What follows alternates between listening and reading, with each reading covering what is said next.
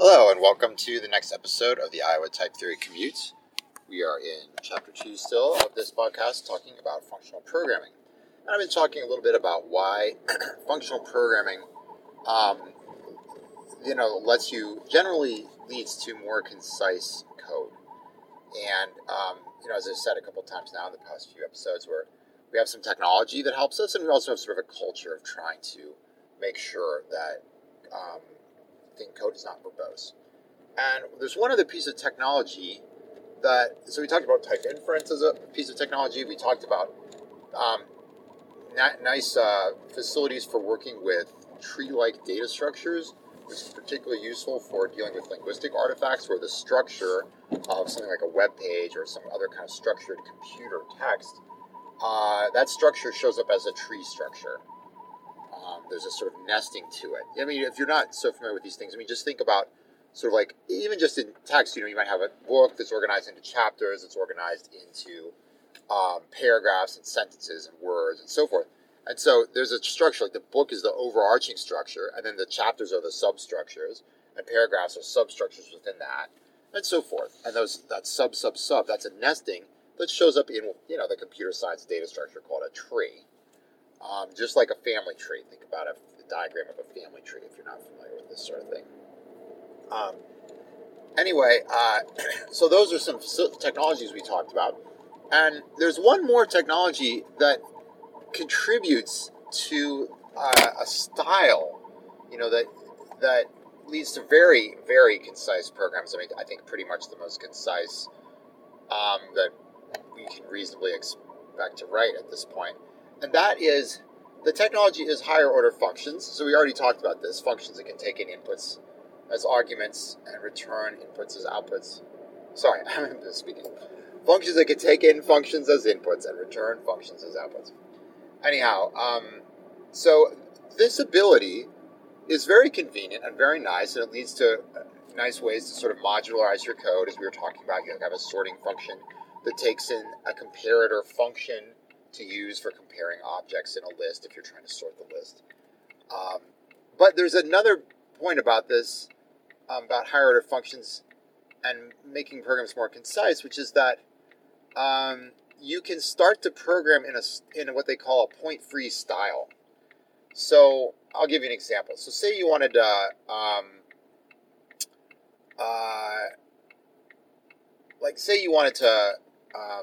write a function, a higher order function that takes in, let's call it twice. Let's write a function twice. It takes in another function called f, and it calls f twice on an input. So you'd say something like twice of f of x equals f of x.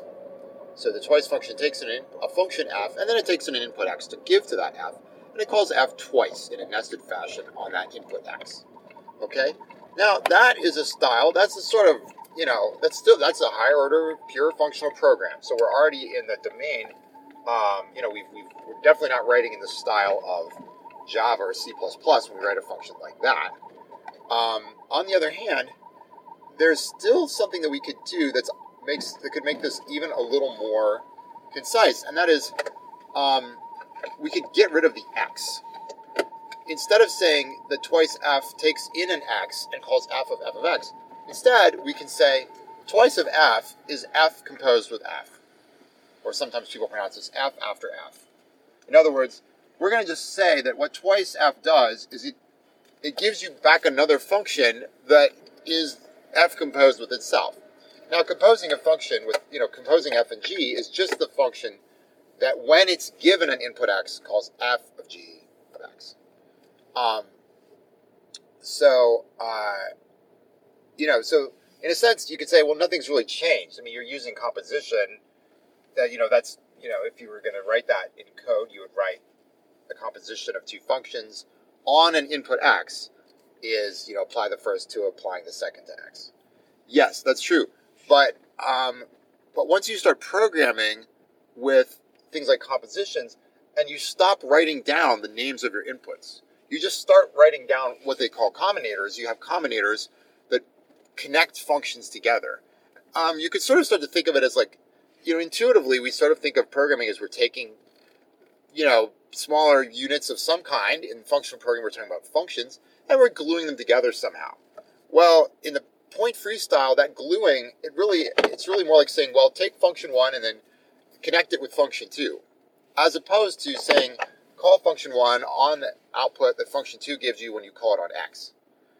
So this point-free style can lead to some extremely concise programs. Now, that raises some issues that I wanted to talk about.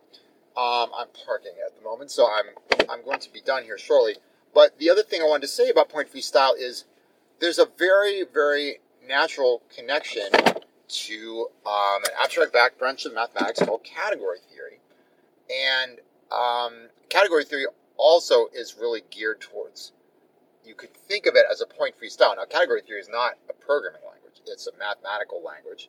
But it's a language where that's trying to abstract away from the set theoretic foundation of mathematics. And so we deal with functions, and we don't really think about them as as sets of ordered pairs the way you would in set theory. And I'll say a little more in the next episode about this sort of how this kind of connects up with point-free functional programming. Okay, thank you very much for listening.